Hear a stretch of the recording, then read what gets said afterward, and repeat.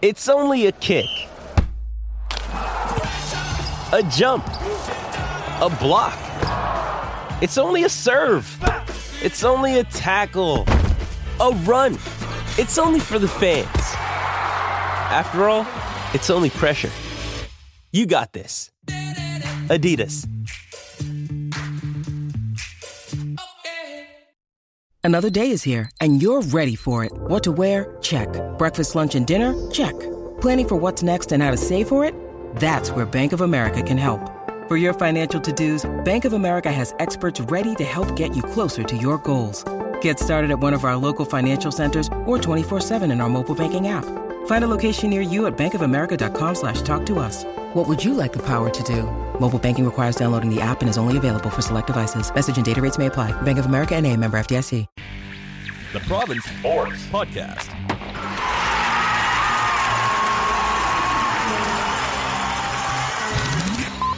Welcome to the Whitetail Podcast. Paul Chapman joined by just Ed Willis this week. Snow keeping the other guys away because we're, in the words of Matt Sakaris, defeatist, wimps, and quitters when it comes to the snow. No, I mean, I spent enough time in the prairies, baby. It was this was nothing. I dug my way out on Tuesday night, and I've been on the roads ever since. Well, I mean, that's the funny thing as a beat writer, when you're on the road, you deal with a lot more of this weather. Oh, yeah. It's kind of funny when you see Vancouver shut down. With I was following. I get this twisted thrill out of following Patterson, especially when he's on the road, because he's always tweeting about his adventures. And I was following him, and he's coming back from Winnipeg, and he's kind of fretting about how's he going to get home once he gets to YVR because the SkyTrains have shut down, and is he going to be stranded? Is he going to, and as it turns out, I guess they had the SkyTrains up and running, so there wasn't any drama at the end of it, which really disappointed me. No, but he did. He got stranded at the airport for a while. There was going to be like that Tom Hanks character. And he said, no, he had to, I think there was a bit of a delay, but the SkyTrains were running. I traveled with the Winnipeg Jets for 5 years, and believe me, I know those stories. Like any time leaving Winnipeg, it was an absolute crapshoot whether or not the plane was ever going to take off, let alone take off on time. But you do it, and you're right. You just kind of accept it as part of the deal. It still blows my mind when I think back to that era that every team traveled, virtually every team traveled commercially. And, when we were crisscrossing North America, I mean, you'd see NBA teams in airports. You'd see other NHL teams. So when I hate to be that guy, but look at that cloud. When modern players start complaining about the rigors of travel, I just think, oh, man, you have no idea. Well, so we'll do a little bit more on the travel here, but we'll just let people know we're going to talk, obviously about the Canucks' performance, the All-Star game, what we will see in the back part of the season. Then we've got a couple of other surprises, if you want to call it that. We'll also talk about Canucks at 50, part of their anniversary process. But in that, I do want to throw back to, our dearly missed colleague, Jason Botchford, and recalling the podcast he did with Jeff. And I'm not telling tales out of school here because I believe that they did discuss it on one of their editions. And if I am, then apologies, Jeff. But they had a really bad travel day. This was, I think, 2-3 years ago. Going into Montreal, tons of snow, late getting in. Their bags didn't arrive. Bags, didn't make it. They had to go straight from the arena or from the airport to the arena in Montreal. Then they had to go on somewhere else. I think it was like Carolina. And this is when the Canucks were still really bad. And Jason laughed because he got his bags. Oh, that's right. Jeff hadn't got his, and they show up in the morning to grill Travis Green, and he kind of goes, "You got your bags yet?" Like sort of taking pleasure in the fact that Patterson was bagless, and here it is on this road trip having to wear the same clothes all the time. So yeah, these are the glamours of being a beat writer. This is my favorite travel story. It's the one that pops to mind anyway. So, and again, this says so much about the change in our business, but it's the 99 or the 2000 Cup final. Anyways, it's the one between New Jersey and Dallas. And both Tony Gallagher and I are covering and we all remember every second of that series at New Jersey versus Dallas. That's a classic. for the paper, and it was a dog. So anyways, we're flying from Dallas to Newark. to pick up the games 3 and 4. And we've got this flight, and I'm looking at my ticket, and I've never heard of this airline, and it's landing at Midway in Chicago. That's weird, but, it's kind of straightforward. It's the spring. Weather isn't going to be an issue. Well, we get to Midway, and they are announcing as we're stepping off the plane, sorry, flight has been to Newark has been canceled. Will you please? And we look, and there's already a lineup, right? It's like the fall of Saigon at the ticket station. So what do? And we had Adrian Dater from, I believe, the Denver Post at that time with us. So we kind of huddle, and we go, well, look, why don't we take a cab we'll take a cab to O'Hare. We'll get on, which is what we should have done in the first place. No problem whatsoever. So that's a great idea in theory. The only problem is it's like $100 cab ride, and in there when expenses were they were still a little tight. Had to justify that. We get there. We miss the first flight we're supposed to get. We're supposed to get on the second one. We have this ticket we're trying to exchange.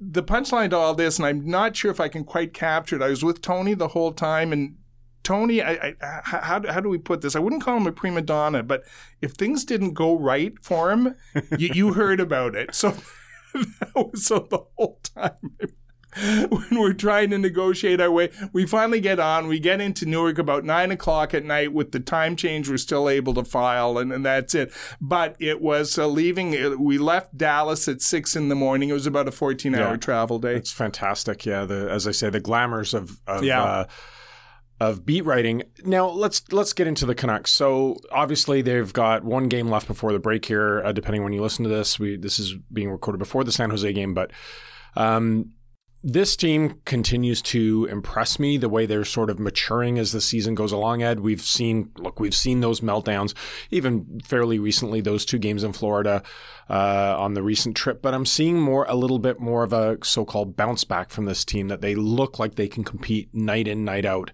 more than I would have said maybe a third of the way through the season. How do you see this team's progression from October until now? Well, because the game against the Coyotes is front of mind, and I thought they really demonstrate that, against a team that exposed them last year. There are 4 games, Coyotes 2 wins in regulation, 2 wins in overtime.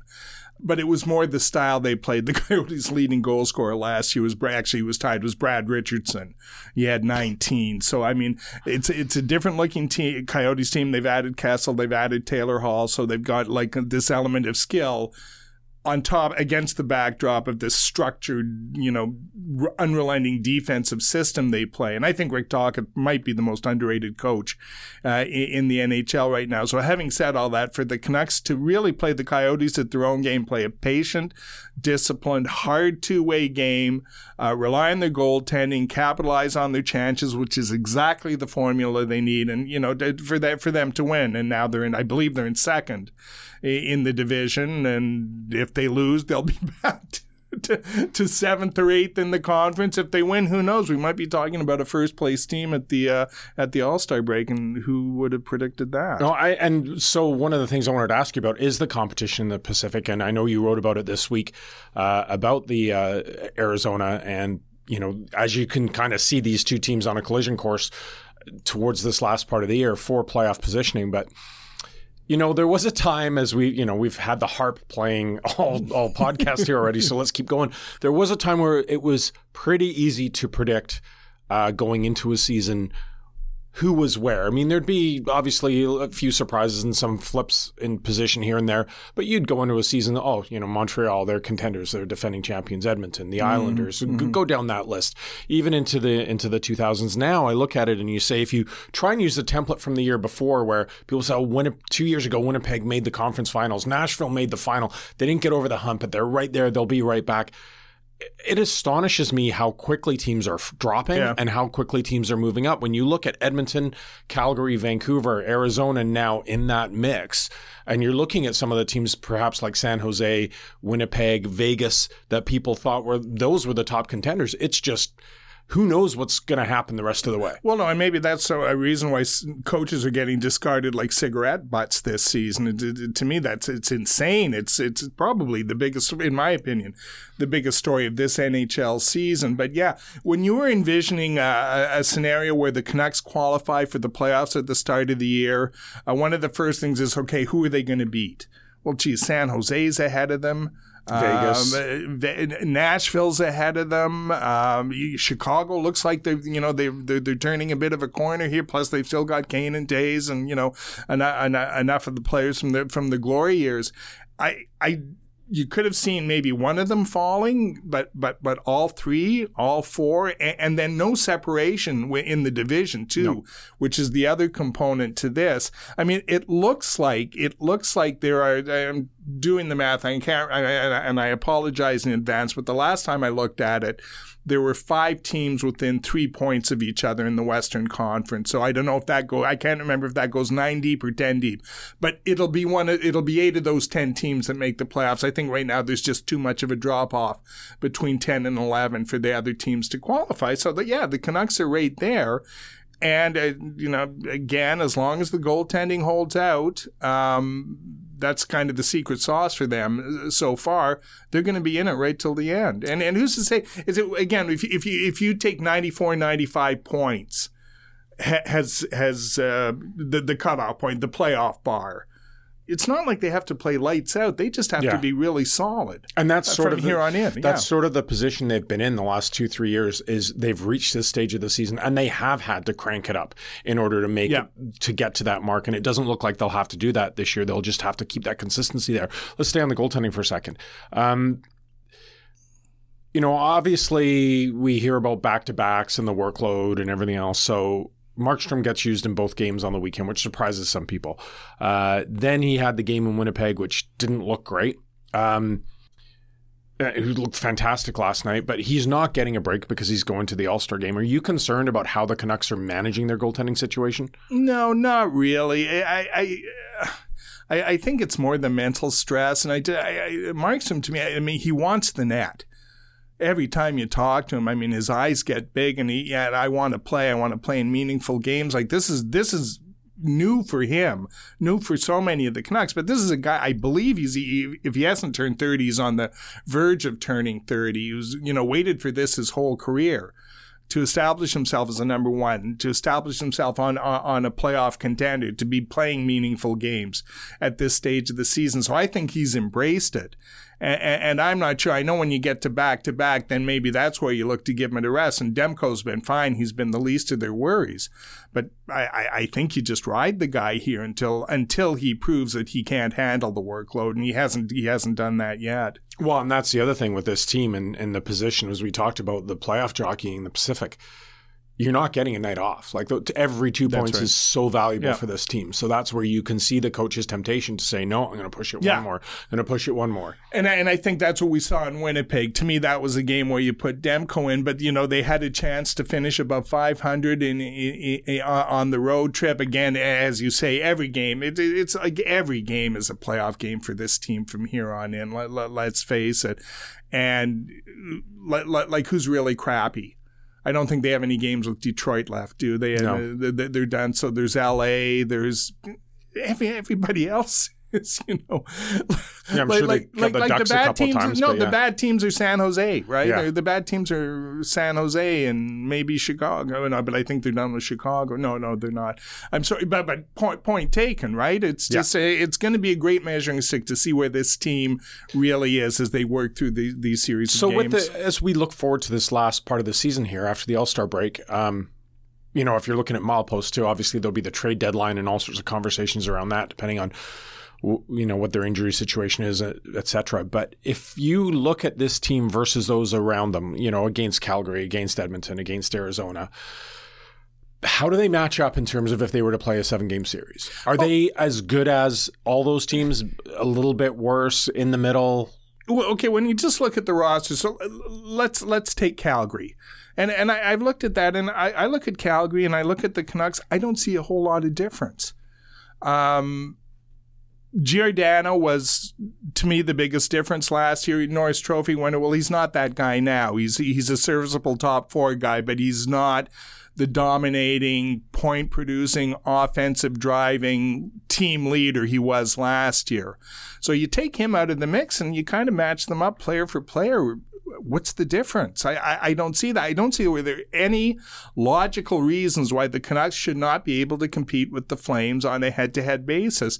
Arizona, we've kind of been through. I like the Canucks personnel. I just the style the Coyotes plays gives them problems, and they still have 3 games left with them. Again, if they win that series, if they win that series, it goes such a long way in determining where they'll finish in the playoffs. I think Las Vegas is a little bit of a different animal because they've been able to trade for higher end players. Plus the coaching change. Yeah, there's that. You just want to see how that impacts them. Yeah, that's it. I mean, when I look at the West, St. Louis for different reasons. St. Louis and Colorado are the 2 premier teams for me. St. Louis has the pedigree, the style they play. Colorado just plays a different game. They're just faster, more skilled, more dynamic. As long as their goaltending at least gets a push most nights, they're going to win. But it's not like you're expecting the Canucks to do this with smoke and mirrors or to do something that's unrealistic or something that's like out of their power. I think it's right there for them if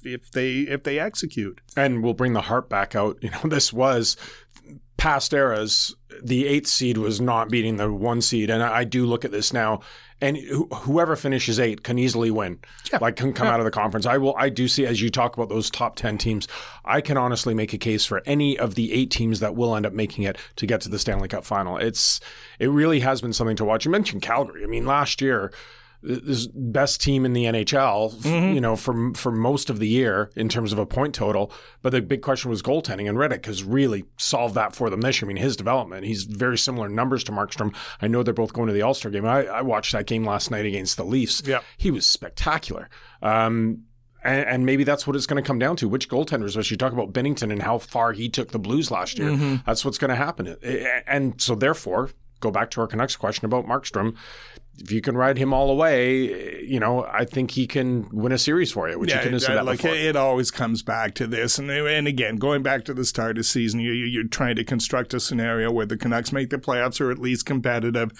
And either the first or the second thing on everybody's list is Markstrom has to have a Vezina caliber season. And he's been close. I wouldn't put him in the conversation, but he's close. I tell you what, the Athletic ran, and I'm not dumping on the Athletic, but they ran a piece where the general managers ranked the goalies, the NHL goalies, and it's going back a bit, and I think they're going more in past performance on what they saw this season. But Markstrom was ranked 17th.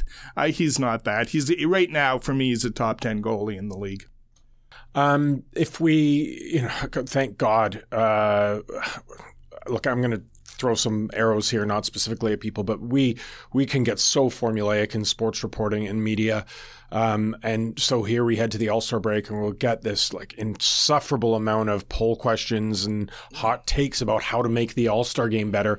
Look, at the end of the day, it doesn't matter anymore. It really doesn't. It's about a hockey festival in the city that gets to host it and the corporate partners and the money they get to make to trade off with the NHL. And it's, for the most part, I think, a good experience for the players. What's this weekend going to be like for Markstrom, Hughes, and Pettersson? I think it'll be fun. I think it'll be great. And that's I made peace with the All-Star game about 15 years ago. And I remember it was the one in Minneapolis. I went to cover it. And as long as you just accept it for what it is, as you said, this exhibition, chance for fans to see great players or the players to showcase their skills, whatever it is.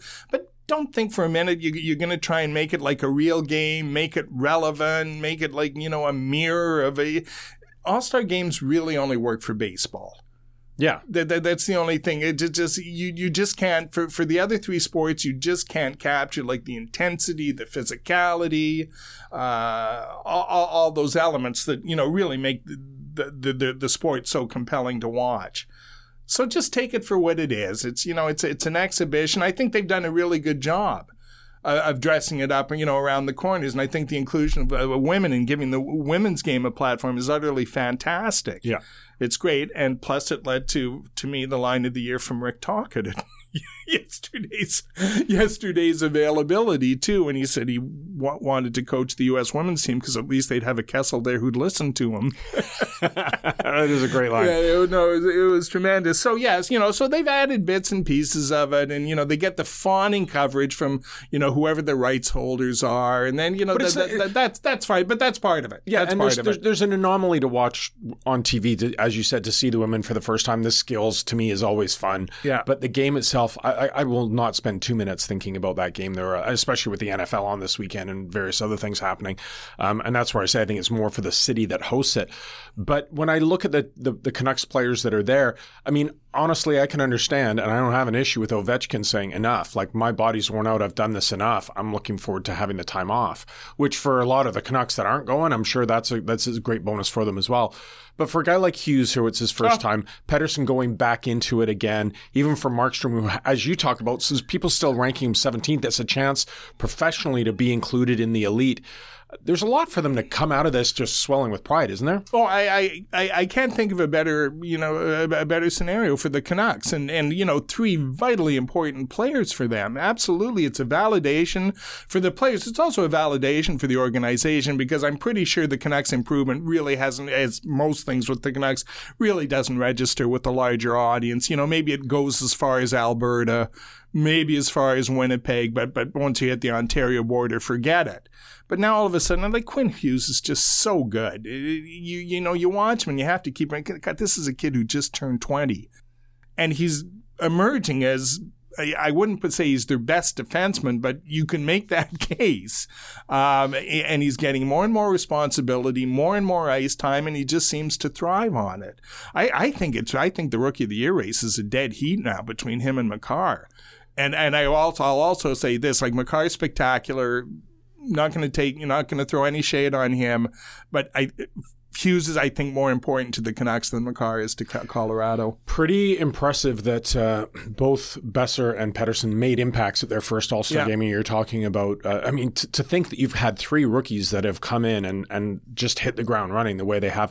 Whose first year is more impressive to you between Hughes, Besser, and Pettersson?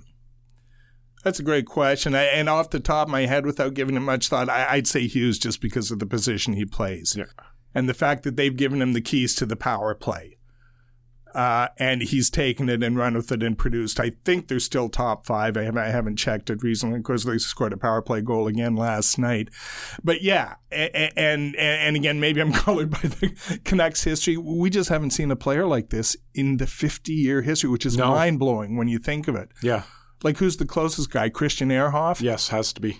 Jeff Brown, again, guys who had cameos here. Dennis Kearns was kind of that guy, too, but they're not even in the same... No, they're not even in the same conversation. They're not we're in the saying same galaxy as this kid. Obviously, Oland was a different player, much more the two ends of the ice.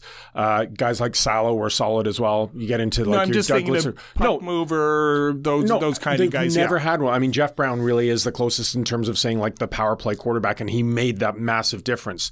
We'll get into that. How long was he here? I think only 3 years. Yeah. And but what an impact! They don't make the '94 family. In many ways, that illustrates your point. You can't be an elite team and win championships without that skill on your. Like, you look at.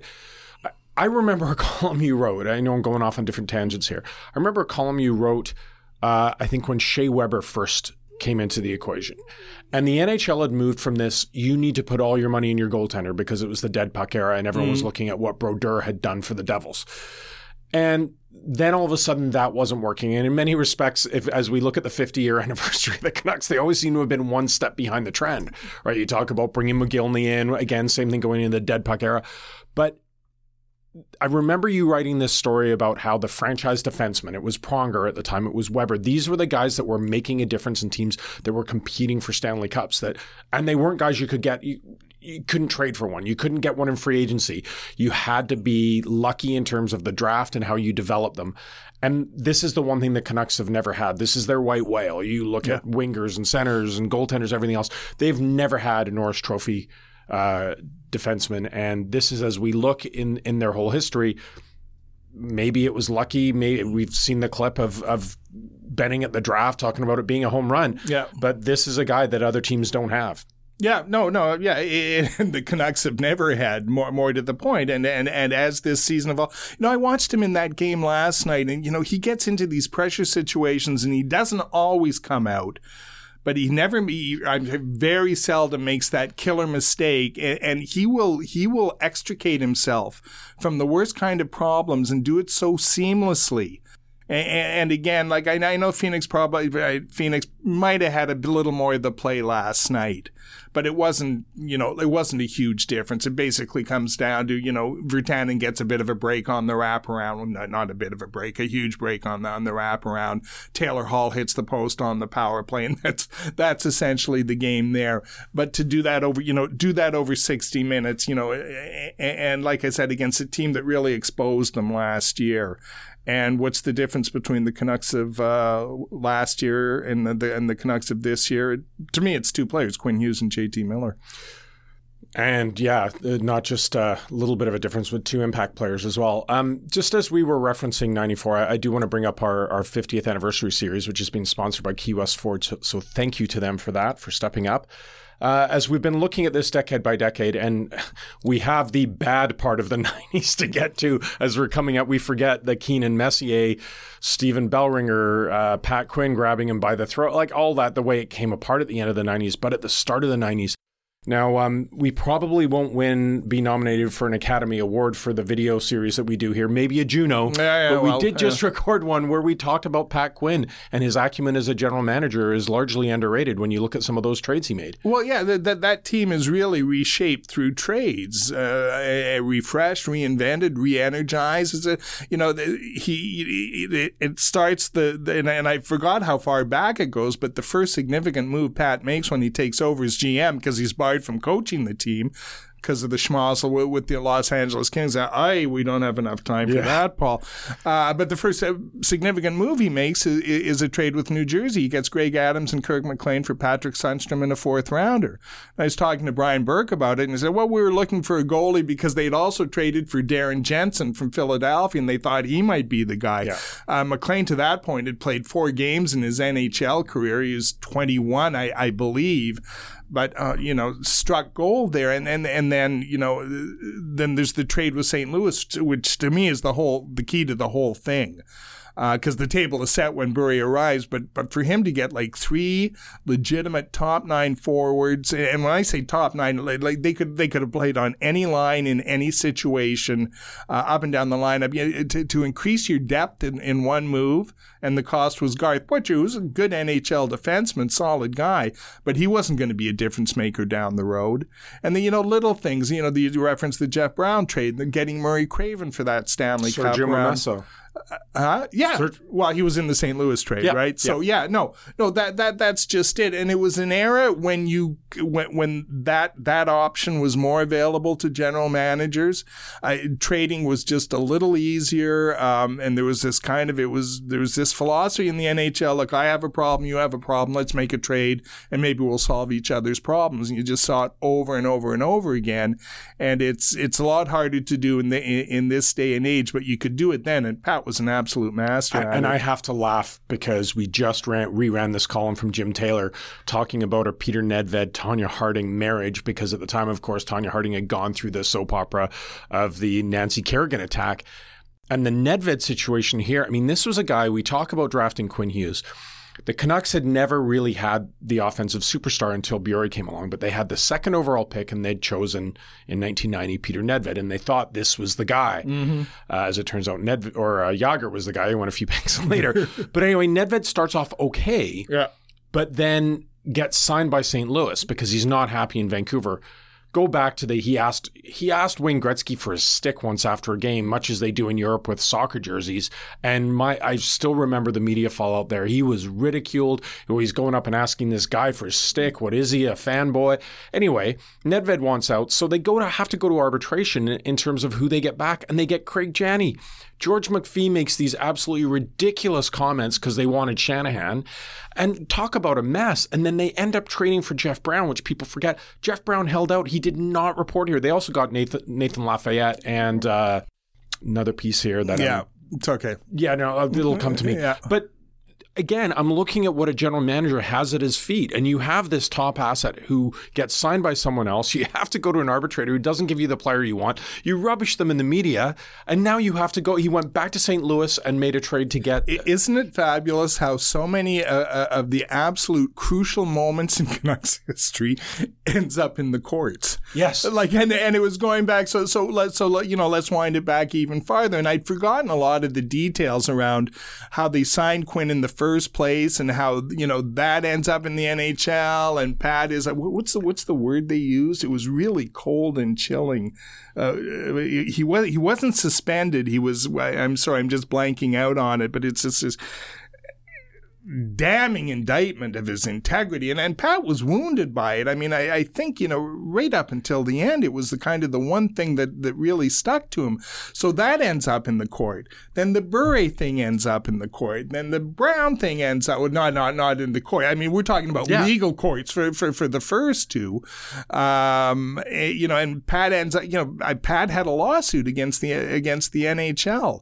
Eventually drops it, and like there's one of the great theories is the reward for dropping the lawsuit was the NHL took a favorable view towards the Canucks on the Bure ruling. Never been justified, but it's up there with the cold envelope and the New York Knicks drafting Patrick Ewing. But no, it was crazy. It was an absolute free-for-all, especially dealing with those players coming over from Russia. And I'm sorry, I forgot about the whole Krutov-Larionov thing, which is and another the payments to the Russians to get them out of there. Which is another legal thing. It's hilarious revisiting all this stuff. I will go a little bit down the province's road here. In the whole Pat Quinn thing, because Tony Gallagher reported it and had a very strong opinion on it, Tony had left to do sports radio, but it was sort of a leave of absence. And when he came back, the Canucks wrote a letter saying, if you hire back Tony Gallagher, we will ban all of you from the press box. And the province did what they should have done. They ran the letter on the front page and basically said, screw you, you're not going to tell us who to hire. And I get this all. I get their position. I've been through this posturing myself. But if you look now, Ed, and no one does question Quinn's activity or loyalty or integrity, any of those things. But you have a coach actively coaching another team in your division who has agreed to join your team the next year. You can see why people had an issue with that. Yes, I can. Yes, 100%. Like the Canucks played the victim in that and said the media was out to get them. You hired someone who is still coaching another team. It's just it's a crazy. This franchise has been on a crazy train. And you're right. As much as I love Pat Quinn, I mean, there's really. It's hard to stick up for him. It's hard to go, but on that one, it does speak for itself. You want to talk about the whole deliberately losing and tanking thing? Yeah, that actually had permutations there. So quickly before we leave, you had some strong thoughts. We'll deviate a little bit, but we'll tie it to hockey because I know how strong your feelings are when it comes to the DJ at the Canucks games and what they play. Rock and Roll Hall of Fame. Well, okay, it starts with, I've got a couple of favorites, I think, as everybody does. And if you know how old I am, and if you go on Twitter and follow them, you see the same names over and over again. Why isn't Warren Zevon in the Hall of Fame? Why aren't Little Feat in the... My personal favorite is Steve Earle. I understand he's not everybody's cup of tea. But when you look at the body of work from start to finish, it's extraordinary. I just know Copperhead Road, that's it. Well, yes, you're missing out on a lot, my friend. Anyways, but Warren Zevon should be a slam dunk by now. When you look at the other singer-songwriters who've made it. How about Dick Duff? And I just looked at the... Where's Warren Zevon on the Dick Duff scale in terms of like... No, who would he be? He would be... Give me a hockey comparable to Warren Zevon. I'm going to come back to the... You know who Mike he'd Gardner? be? No, he'd Dickie Moore. Dickie Moore, Sorry really, if I'm looking at you blankly. Dickie Moore. I know who he is. So he plays on the Montreal Canadiens team, on the dynasty teams that wins 5 in a row in the late 50s. Not the best player of the team, not superstar, but when you look at his his body of work and everything, it's outstanding, and it's. Ticks all the boxes. I'm going to ask you to do a column on this at some point, comparing NHL greats to bands, what their equivalent is. I'd be down with that. For instance, so there's that. Okay, so there's that. But to get back to it, but it's the bands I've seen go in. ahead of them. And I'm sorry, I lumped Depeche Mode in with so many like electronic hair bands from the late 80s and early 90s. Okay, so I'll take that bullet. I know I'm not wrong about T-Rex, though. One frickin' song. And I know they probably had a following in England, and this is terrible. Cam Neely got injured before he could fulfill his potential, and they didn't want to put him in the Hall of Fame because he didn't have the body work. Mark Bolan died in a car crash. It was the same thing. T-Rex would have been juggernaut had he not passed away. No, I see them being Nazareth. That's who I see. That's who I see them being. No more, no less. I can just hear computers turning off as we delve into. We have our wonder producer here, Juanita Ng, who hasn't rolled her eyes at us, or maybe she has. We haven't seen it. But yes, if we put production value into this, we would be playing clips. Now, this is more your era. Now you comparing because I've got to drop out of this argument. So is Mark Bolan like Notorious B.I.G.? It wasn't really his career. It's the promise. It's what he might have been. Yeah, I think so on that basis, Tony Conigliaro should be in the Baseball Hall of Fame, and so many. I think of the hockey players who should have. Was he wearing a buzzer? Like we don't have time to get into that. No. Yeah, that's fantastic. Okay, we will have to leave it there. If anyone is still listening, but seriously, there's more. There's more coming up next year, and I'm sure maybe it'll be Zevon's year. Who knows? It's fantastic. Hall of Fame arguments in any sport are always fascinating. Whether it's the rock and roll hockey or even what we just saw in baseball with Larry Walker and people sharing their ballots, et cetera, et cetera. But we will leave it there for this week. Thanks for listening, everyone. Enjoy the All-Star break. Please subscribe to us through Apple Podcasts. Thanks again to Key West Ford, and we will be back to talk to you next week.